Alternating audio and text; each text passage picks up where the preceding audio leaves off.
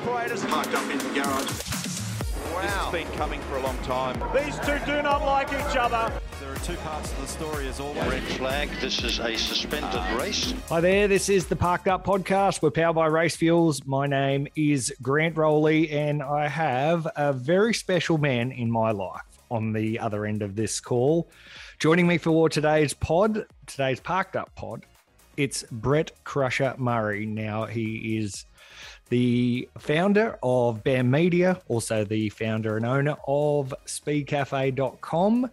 It's also the place where I got my first real big boy job. He was crazy enough to employ me many, many years ago when I helped him kick Speed Cafe off back in 2009, and that's enough for me. Crush, how are you? Good, Rowley. Yes, not too bad at all. A little bit cold like everybody else in the country, apart from those in Darwin this weekend. But yeah, if you're going okay. Hang on, you live on the Gold Coast and you're saying it's cold?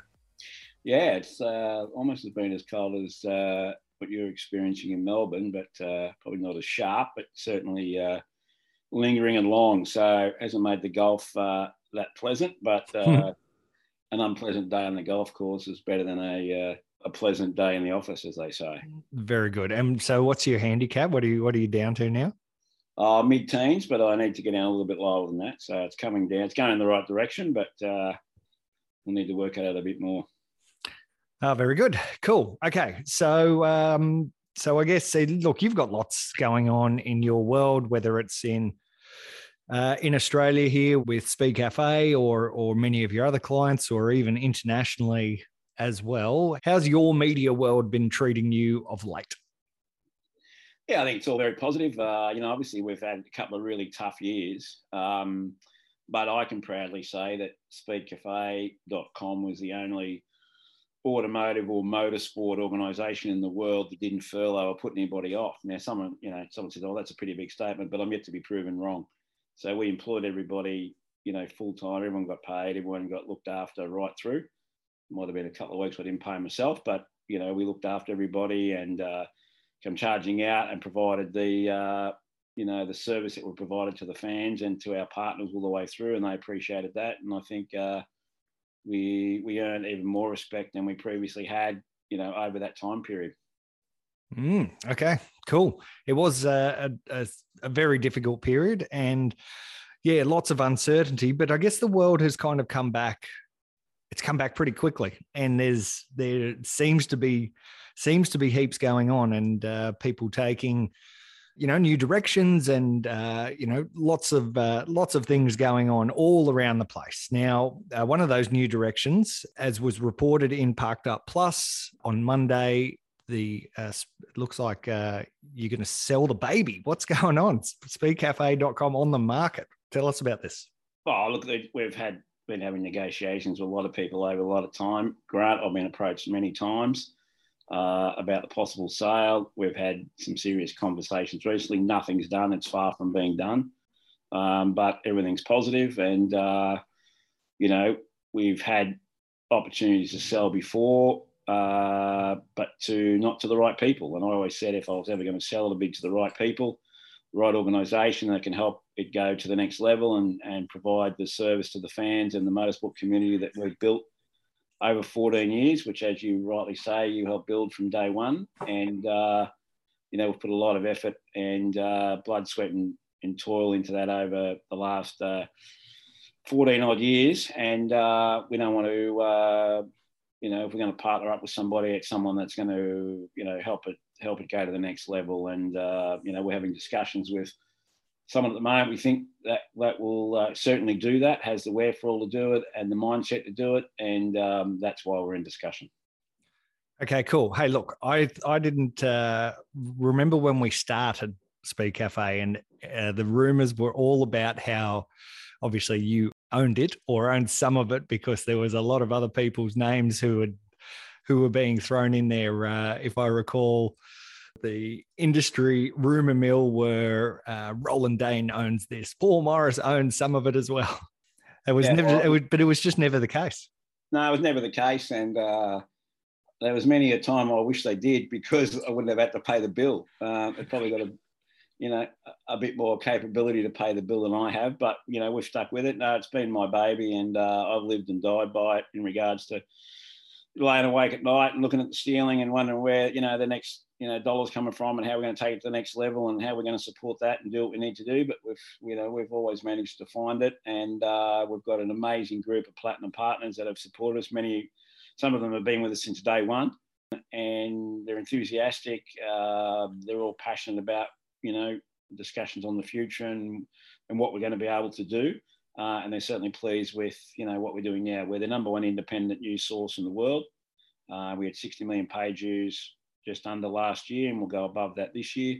And we're always innovative, and we're always trying to connect with the community. We believe that, things like our association with Motorist Ministries, and, we've raised them over $120,000. Their budget was $6,000 a year before we started with them. We think they're a great organisation and intrinsically linked with the sport. And little things like, where you got, some old guy will pass away that I haven't even heard of before my time, and someone will drop me a note and I'll do a bit of research. You find out that this legend did, all these things, and we can run a story on it. Instead of 20 people being at his funeral or her funeral, there's 120, and the grandkids realise how great a motorsport bloke Pop or Nan was, So yep. They're the things that are important to me. A lot of people find that bullshit, and but to me, it's all real. It's all about people. Whether it's people within the business or people reporting on it or having the discussions with. It's it's really important to me. Yep, you've certainly built something that is the industry standard. It's the place that most of pretty much all of our industry go to, and in some ways live and die by. If it's not on Speed Cafe, it hasn't happened in Australian motorsport. And I was there for day one, or even a few day zeros as well, as we were building up to it. 88 page views, I think, was the number, wasn't it? 888 page views on day one. So apparently, maybe that's where the roll-on rumours started. Maybe that was right. It was an interesting launch, though, that 2009 Gold Coast race on your home turf. You've documented this in your book, and I guess I just came in. I think I'd come up like 2 weeks or about 10 days before that Gold Coast race, and sat inside your old office/house, and we churned through a lot of stuff. The site was built; it just had no content on there. So for 7 or 8 days, I just plowed away and put a whole bunch of stories in there to try and have it. When people did go on there, there was a bit of content for them to have a look at. I think we were even doing videos at that point, and video, YouTube had only been invented a couple of years beforehand, so it was all pretty fresh. But there was other things going on in your world on that weekend as well, with A1 Grand Prix, which were meant to come to the Gold Coast for their first time, and they just didn't come. And I guess why that affected you is because you were doing the PR for that event, a job that you had undertaken for many, many years prior as well, in those awesome IndyCar days that we had through the 90s. And all of a sudden we ended up with what could only be described as a shit show. Yeah, it was a shit show. It was probably the biggest, when you look back at it now, and I think of the line in the book is I got to the Sunday night and we had a house we booked over on the beach, and we had a party there that night for everybody. And I went out by myself and had a beer. It was about 11:45, and I just looked out at the track and I just thought, how the did we do that? But it was 20 to 22 hours a day, non-stop for 10 days. Like, we finally got approval. We come up with the Pertec Legends concept, which was only approved on the Saturday prior to the race. I'd put all these things in play. I'd run all the legends, and they said, yeah, no worries. We've got 12 months to put it together. I said, no, not next year, next week. We get a deal with the Bowden family, and I wrote a personal check for 25 grand on the Thursday before, so they could start work on the cars and have some confidence that was going to happen. So if they had decided not to do it, I would have lost my 25K, although I'm sure the Bowden boys would have given me a little bit back. But we had to pull that together. We had drivers, race suits, marketing materials, reorganised the whole race program, TV, schedules, the entire deal. And we had international drivers. We had all these things going on, and we sort of gathered a couple of extra people around us, and it was exhausting. It was just, I got to the end of it, and I was just absolutely sapped. It was probably the biggest challenge I've ever had in my life. We saved the event. We probably saved the government, to be honest, because no one was listening before then. And, I got to a couple of blokes through the back door and just said, hey, this is what's going on. I had all my people on the ground at A1GP. I knew what was going on. I knew what was going on with the tyre delivery. I knew all those things that was never going to happen. And, the problem is that they'd already written a check, and, we were dealing with some people who had no idea what they were doing. So fortunately, a couple of guys within the government, a guy called Phil Reeves, who was the sports minister, he sort of trusted me and had faith. And then we pulled it together, and then we had a meeting with Cochran and Co.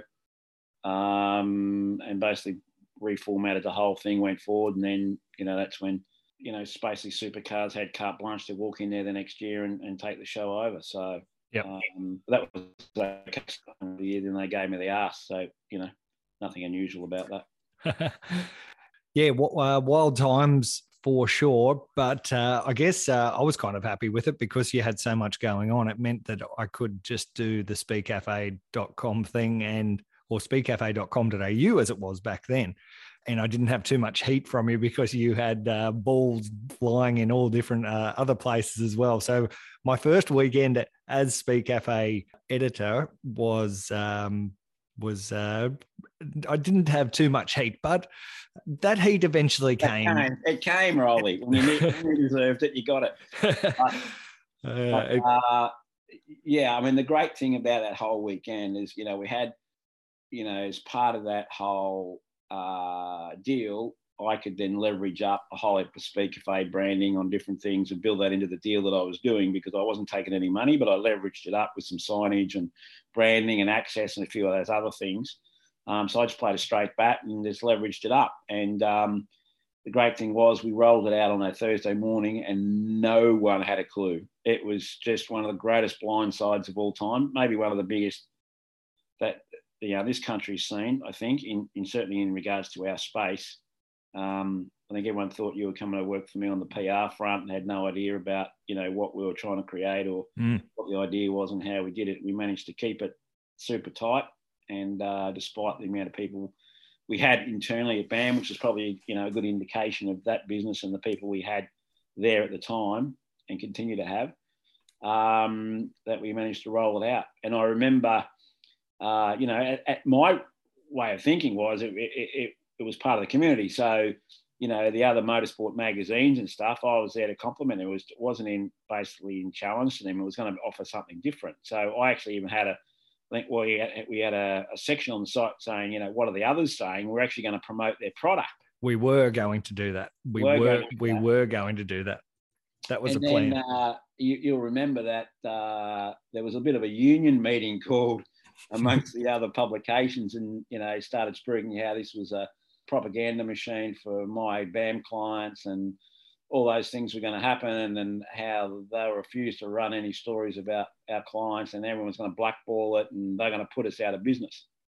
Anyway, so the guy who instigated that, I actually saw him at the event, same event, a couple of years later, and he was out without a full-time job. He had a part-time job, I think, and he was having a dart at the back of the media bus and said, oh, here he is, Crusher, the man who reinvented media and put us all out of business. And I said, well, that's a coincidence because I thought that's what you were going to do to me.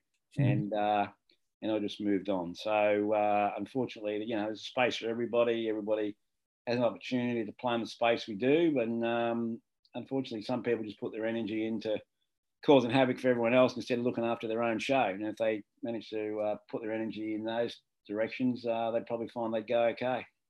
It was really cool to be part of. I think I was with you for 3.5 years at the very start of it, and I guess I love the fact that it lives and breathes today and remains that place to go. Just personally, I feel like there's still a little bit of my fingerprints over that, like in some ways, just, helping it set up and get going. But look, it's a people game, and you've had the best of Australian journos come through the gate and run the show there. So that's probably a real key behind its longevity and its success over a decade into it.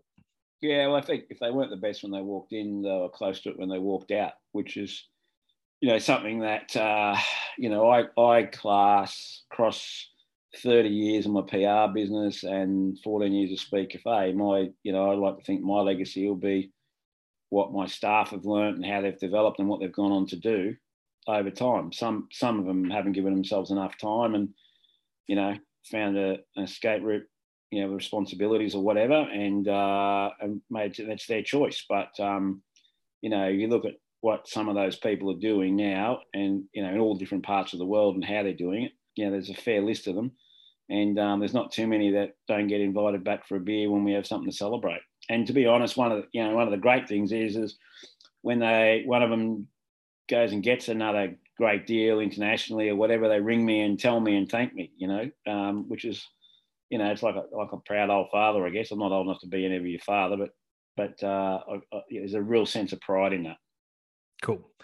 All right. Well, look, we could reminisce over Speed Cafe for all of the days. Certainly, the launch was a wild one. Not necessarily, starting a news website, but there were a couple of other. I guess we broke so many stories. Certainly in that early time, we're breaking stories, and we became the place to go. And yeah, I'd been in the game for 7 years prior, working at Motorsport News, and I knew my way around the traps. But yes, I certainly felt like I went to was able to go to the next level with that, with the great platform.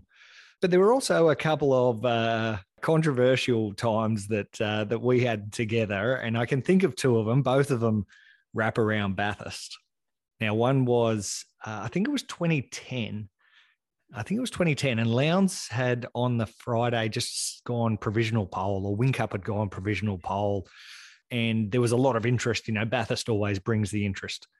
It brought so much interest just through that qualifying session that the website went down. It crashed. I couldn't find you, and I didn't really know what to do because I couldn't do anything. I couldn't put any stories up. The thing was down. I eventually found you in a bar somewhere. You weren't happy at all. No, I wasn't. And I think after that day, that happened maybe one more time in the 14-year history of the deal. I did, it was about, probably my management style is a little bit different to what it was that day, Grant. But, we find a solution and press on. But, we had a lot at stake, and, we had great numbers, and obviously, people were loving what we're delivering, and we couldn't deliver it. So, one of my sayings, as you rightly know, is under promise and over deliver.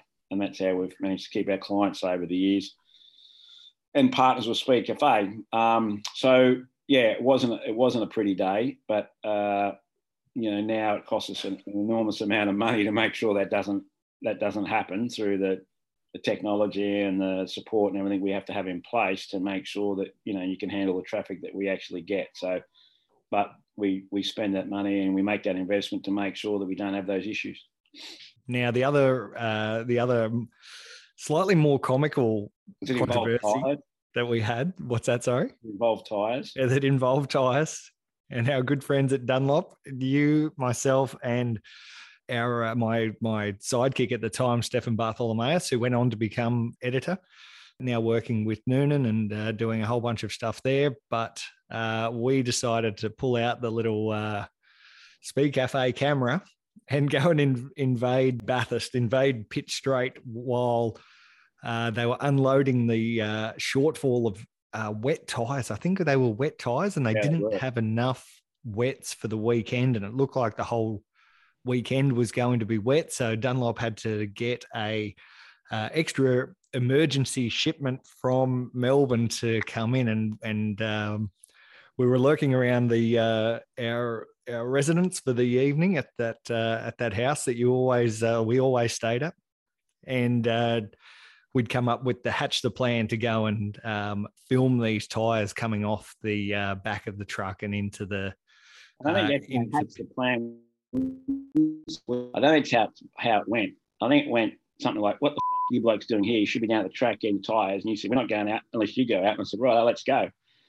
And we went and drove the car down, and we sat in the pit lane, and you blokes got out, and I sat there with a bowl of red in the car and watched the tyres get unloaded. And then you went in, and to the surprise of everybody there, you know, holy moly, a journalist was actually doing his job. And instead of being at the pub, was actually recording the facts and figures of what's going on, and they all got a bit of a surprise. I've with them ever since.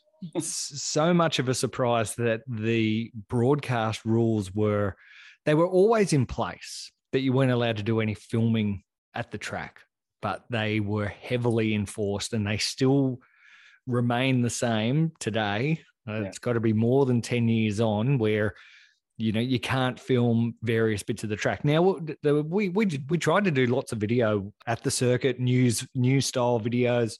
That was something that we tried to do quite a bit of, and you guys continue to do that today. But at that point, the supercars were pretty relaxed on editorial being captured at the track, behind the pits or whatever. After that event, it was clamped down. Like we weren't allowed to do a single frame of video stuff at all. God help anybody trying to do their job, eh? Yeah, it was that was some crazy times. So now we went after all the kerfuffle went down in pit lane, and Damien White was getting pretty upset at me, and it was kind of entertaining. Anyway, we drove up to the top of the hill, and you pulled out what remained of that bottle of red, or another bottle that you had stashed, and gazed across the mountain, and you were quite chuffed with what had just happened. I actually still look back at that day with fondness. We could reminisce about all of the things, but let's look forward a little bit. So Supercars remains the reason why people go to Speed Cafe, really. Certainly in our local sphere. But I saw a stat that you guys had put out. I think it was around Bathurst time. It was the top 5 news stories that we clicked on, and 4 of them were international stories. So it's not just us local motoring industry types really rely on Speed Cafe, but it plays a really important role in telling the global motorsport story as well. Oh, without doubt. I mean, you know, Speed Supercars is it's the big game in town. We all love it. We love the people. We've got many friends there. We've built relationships over there over 3 or 4 decades.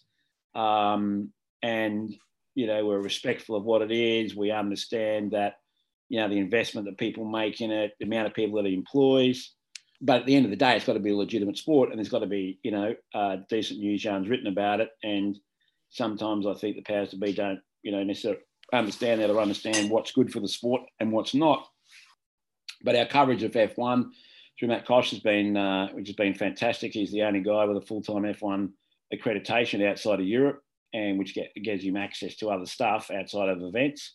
So he's earned that over X amount of years. You know, we've got a bit of depth in regards to how we cover it. Obviously, you know, I've got very strong links in the US. McLaughlin going to IndyCar has been, you know, we knew that would spark all that up, on top of Will being there and Scotty Dixon. So that's been great. We've got Hummel McElrea and Indy Lights over there, and Matty Brabham, who obviously I'm close to both those kids, doing a terrific job.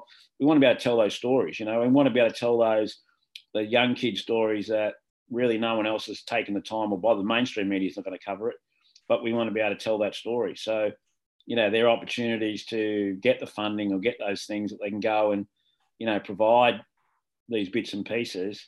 And it's okay to say, oh, well, you know, yeah, you can be treated, you know, 95% of the time we're treated terrifically. The other 5%, you got people with, you know, the heads up their butt.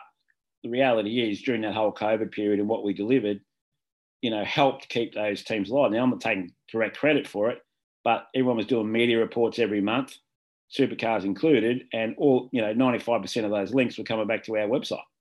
So they're happy to use all that stuff, to promote them and the sponsors, but it's a two-way street. And as I said, 95% of the time we've got terrific relationships. We've built that over time, but sometimes I think people just get a bit lost. Sometimes in their own importance, sometimes in their lack of knowledge, sometimes without an understanding of what the bigger picture is.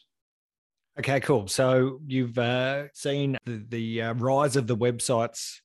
If anything, in our motorsport industry, you probably were the first to really stick your neck out and do it properly, other than category-related websites like supercars. But the first sort of independent to really give it a big crack here in Australia. What do you think the next step is? Oh, no, I think certainly there'll be more international stuff.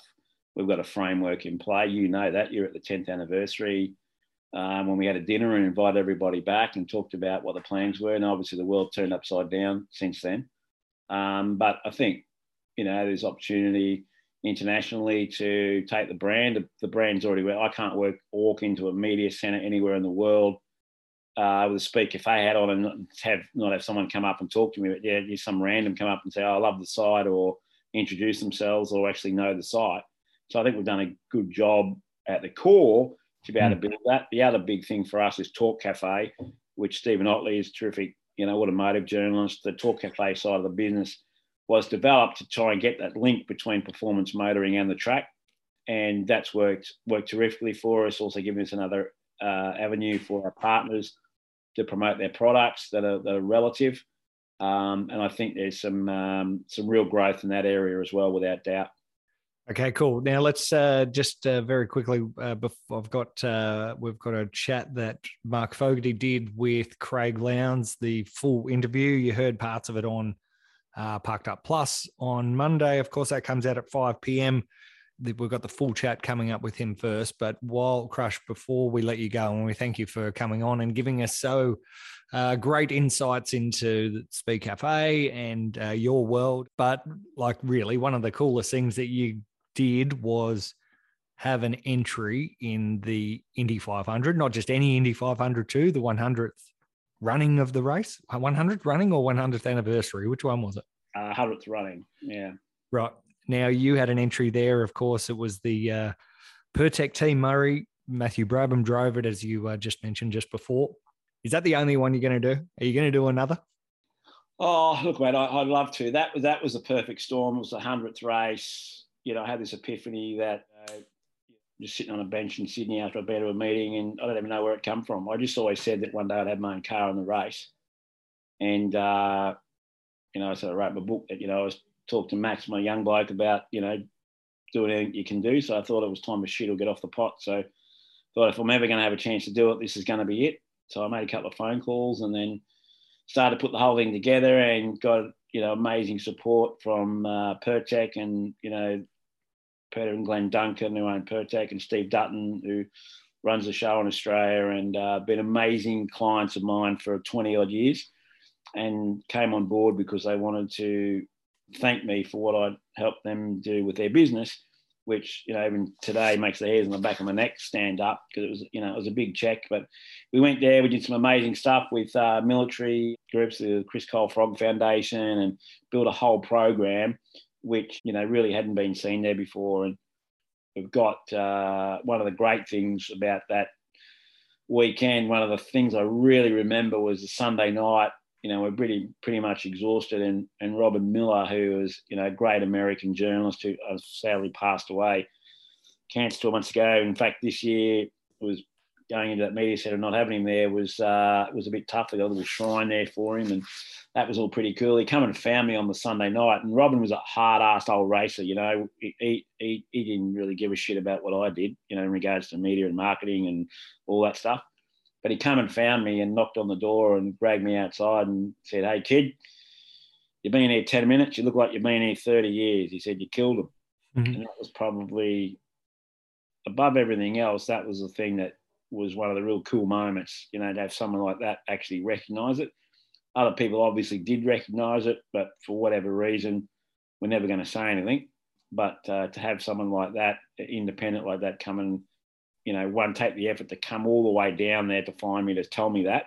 And he wasn't coming for a free beer because he didn't drink, was very, very cool. And we changed a lot of people's lives. And I think that was the thing that was really special. We're actually trying to put a book together, which we'll probably put together for the 10th anniversary in a few years' time. So we've got a few things, but bring all the elements together and what it took to do that. And, I was spent. There was a story in that, as you know, the book, that on the Sunday night, I'd been into town, all my family, my mates had come over, and it was about a group of about 50 people. And they'd gone to dinner, and I'd stayed at the track to have a beer with my crew and boys and really soak in what we'd achieved. And I got into town and had a beer, and I was walking back to the motel just by myself, and the phone rang, and it was Matt. And he said, "Where are you? What's going on?" I said, "Well, I'm going to the motel room." He said, "Mate," he was at the driver's party.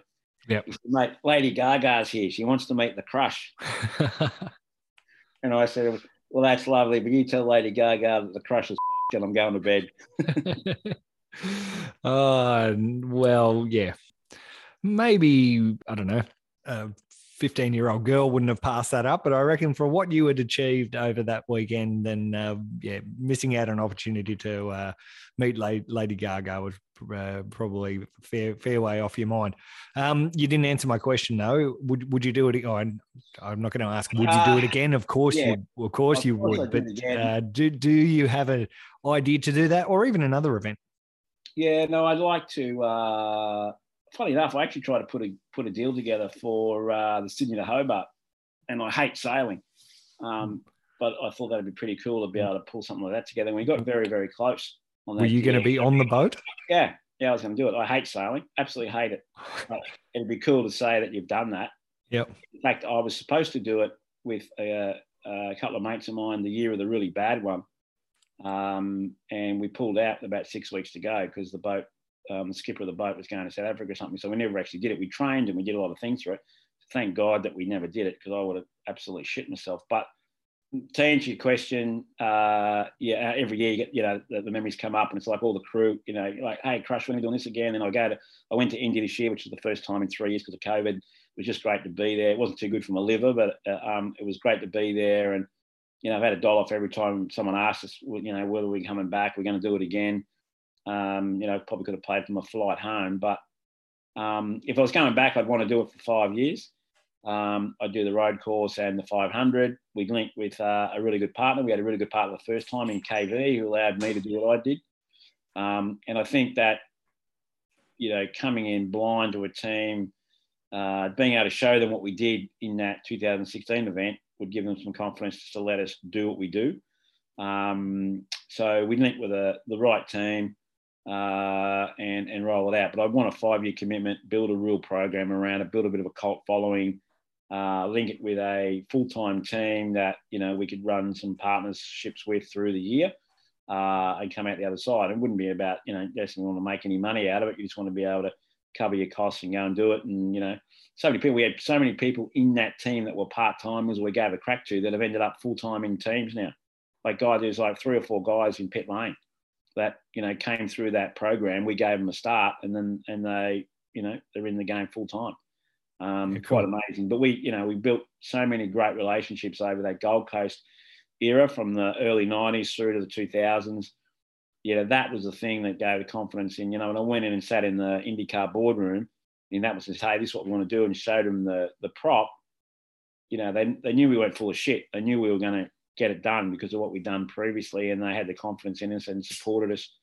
Jay Fry, who's heading up, still ends up IndyCar, was an enormous supporter and had a belief in what we were trying to achieve. Kevin Kalkoven, God bless his soul, was a big fan of mine, and we had a wonderful relationship. And unfortunately, he passed away 2 days after my own dad in December, and he was enormously supportive and enjoyed every minute of it, loved being involved in it, and the military stuff we did. And, we had 500 military people and their families over that 2-week period that we hosted in a hospitality.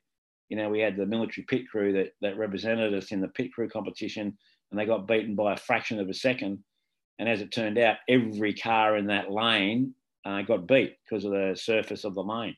So, they all got amongst it and great memories, and it'd be fantastic to build a program around it. So yeah, I know it's a long-winded answer, but yeah, yes, I would do it again, but it'd be a 5-year commitment and with a partner that really wanted to have some fun and understand what can be brought out of it other than just a sticker on a car, like the opportunity to change people's lives and get people involved and again leave a real legacy.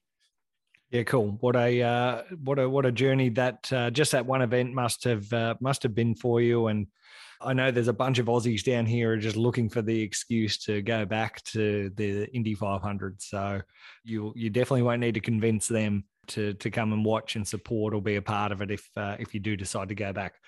Crush, I'm going to keep you on the line just for a moment. Now we're going to throw to the chat that folks had with Craig Lowndes. Craig, of course, is driving the Super Cheap Auto Wildcard with Declan Fraser in the Repco Bathurst 1000. And Fogues asked him some pretty Fogues-like hard-hitting questions. And this is the full chat right here now. Well, Craig, you've said it's not going to be your last Bathurst 1000. So how long do you think you can still keep racing and going to the mountain? Well, that's a good question. I think that when I first started, looking back on, Jimmy Richards, even John Bowe, a lot of those guys that I looked up to when I first got involved, I think it comes down to a couple of things. I think the main one being fast enough and not just circulating just for the sake of circulating and making up the numbers, but also the enjoyment of still being inside a race car and being at a place like Bathurst. So for me, it's this year and next year. That's guaranteed. And then, of course, we look to beyond that, hopefully. But I think these next couple of years will be a telling factor about how much further, or if in fact, we go beyond in the next year. So how are you going to get up to speed for this year's event? Because, well, haven't done a lot of racing so far this season. So what's the plan to get your little match fit again? Yeah, I suppose. Obviously, the test days are going to be really vital to be able to be part of that. We're going to be part of the Super 2 program for the test days this year, doing the 12-hour, even though it was in a cup car in a Porsche. It still gave us miles around the place and actually keep us familiarised with the circuit. That track side of it, it's not going to be a problem. It's just obviously the evolution of the car, of keeping up to date with what the team's done in the sense of setups and their philosophy on setups is something that I'm spending more time now in the team to get up to speed with that side of it, see what direction they're going with, having some close people around us that we know very well that work on the car. I think of the familiarity of having those workers around us, I think it's going to be make that sort of transition into that sort of speed-wise much easier.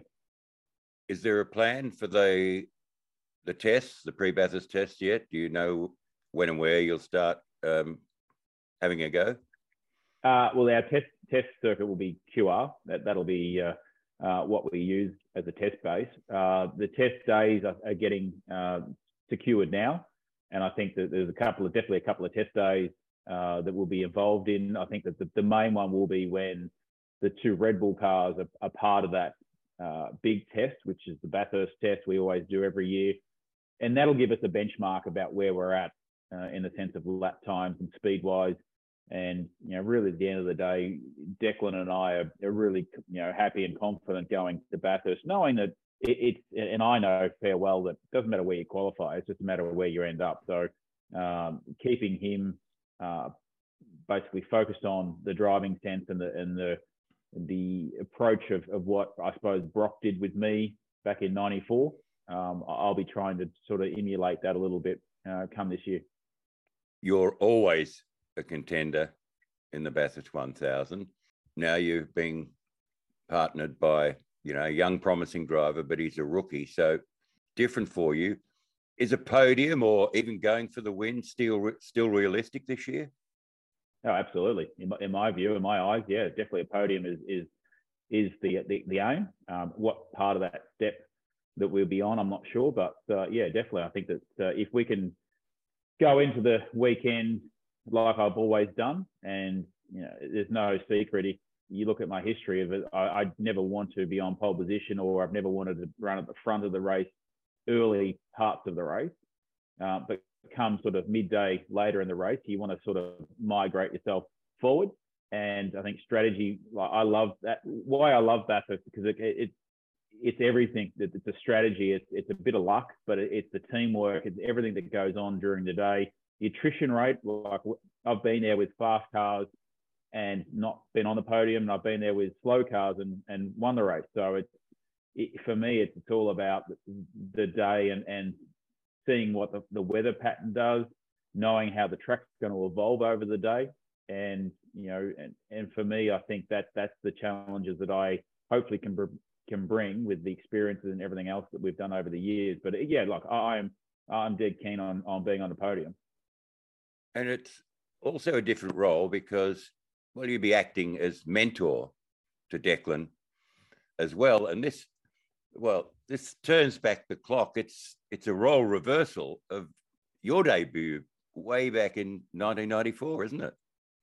Absolutely. And I think that I struggled when I first went there, but in saying that, the environment today is much different than when I first got there. I went from Formula Ford into a supercar, where now you've got Super 3, Super 2.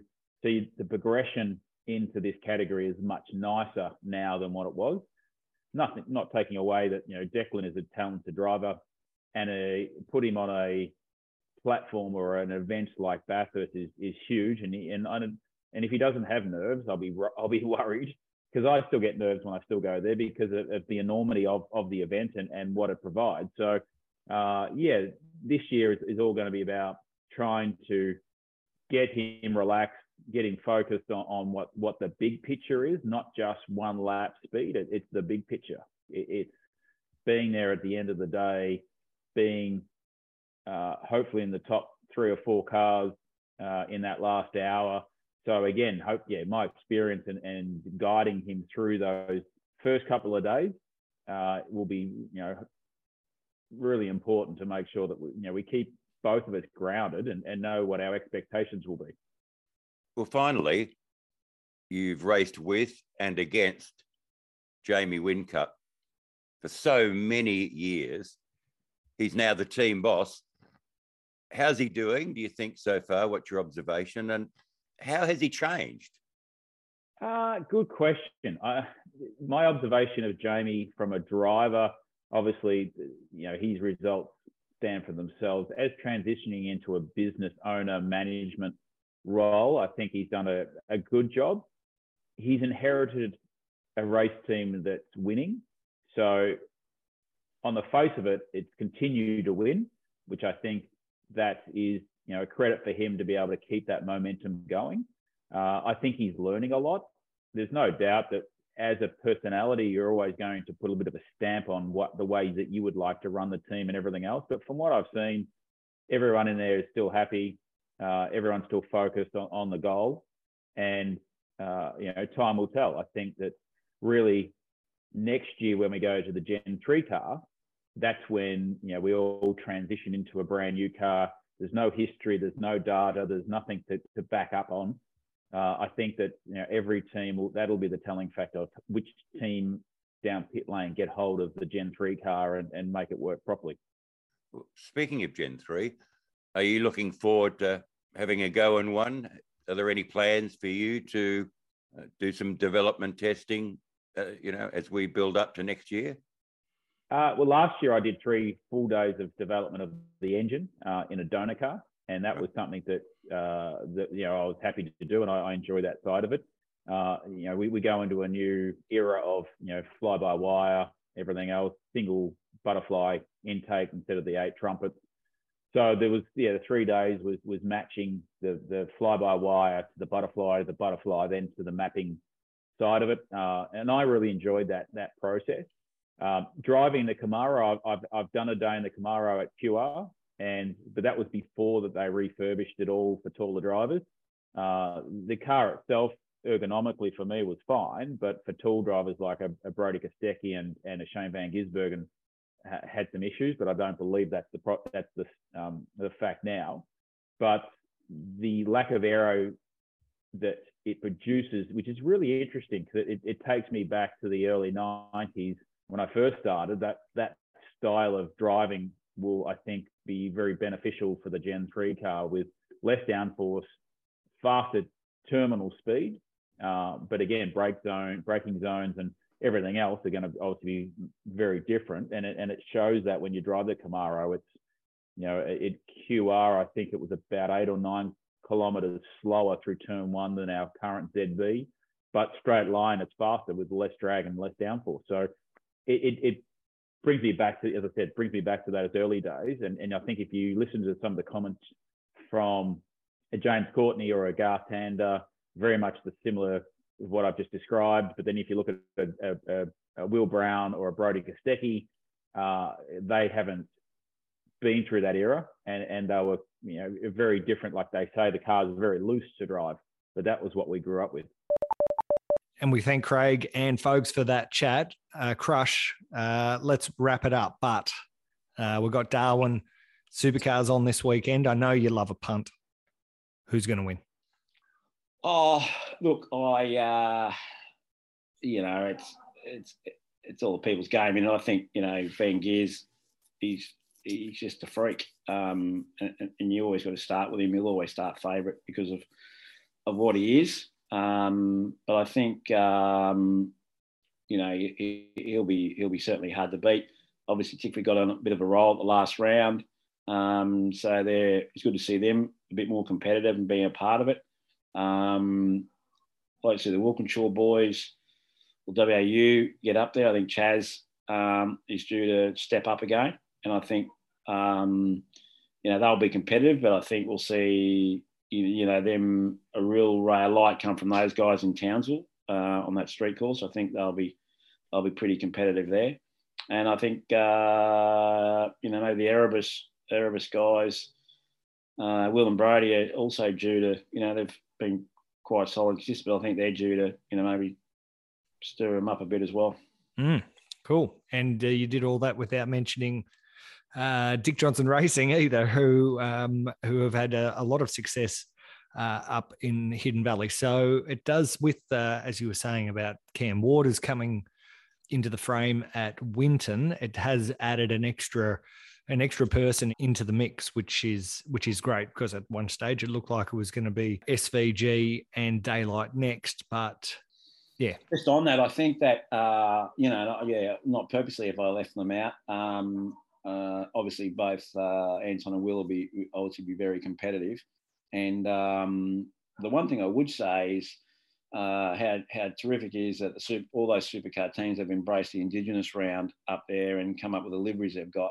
And they're all quite spectacular, but I've got to say that DJR Shell V-Power livery is something else. Yeah.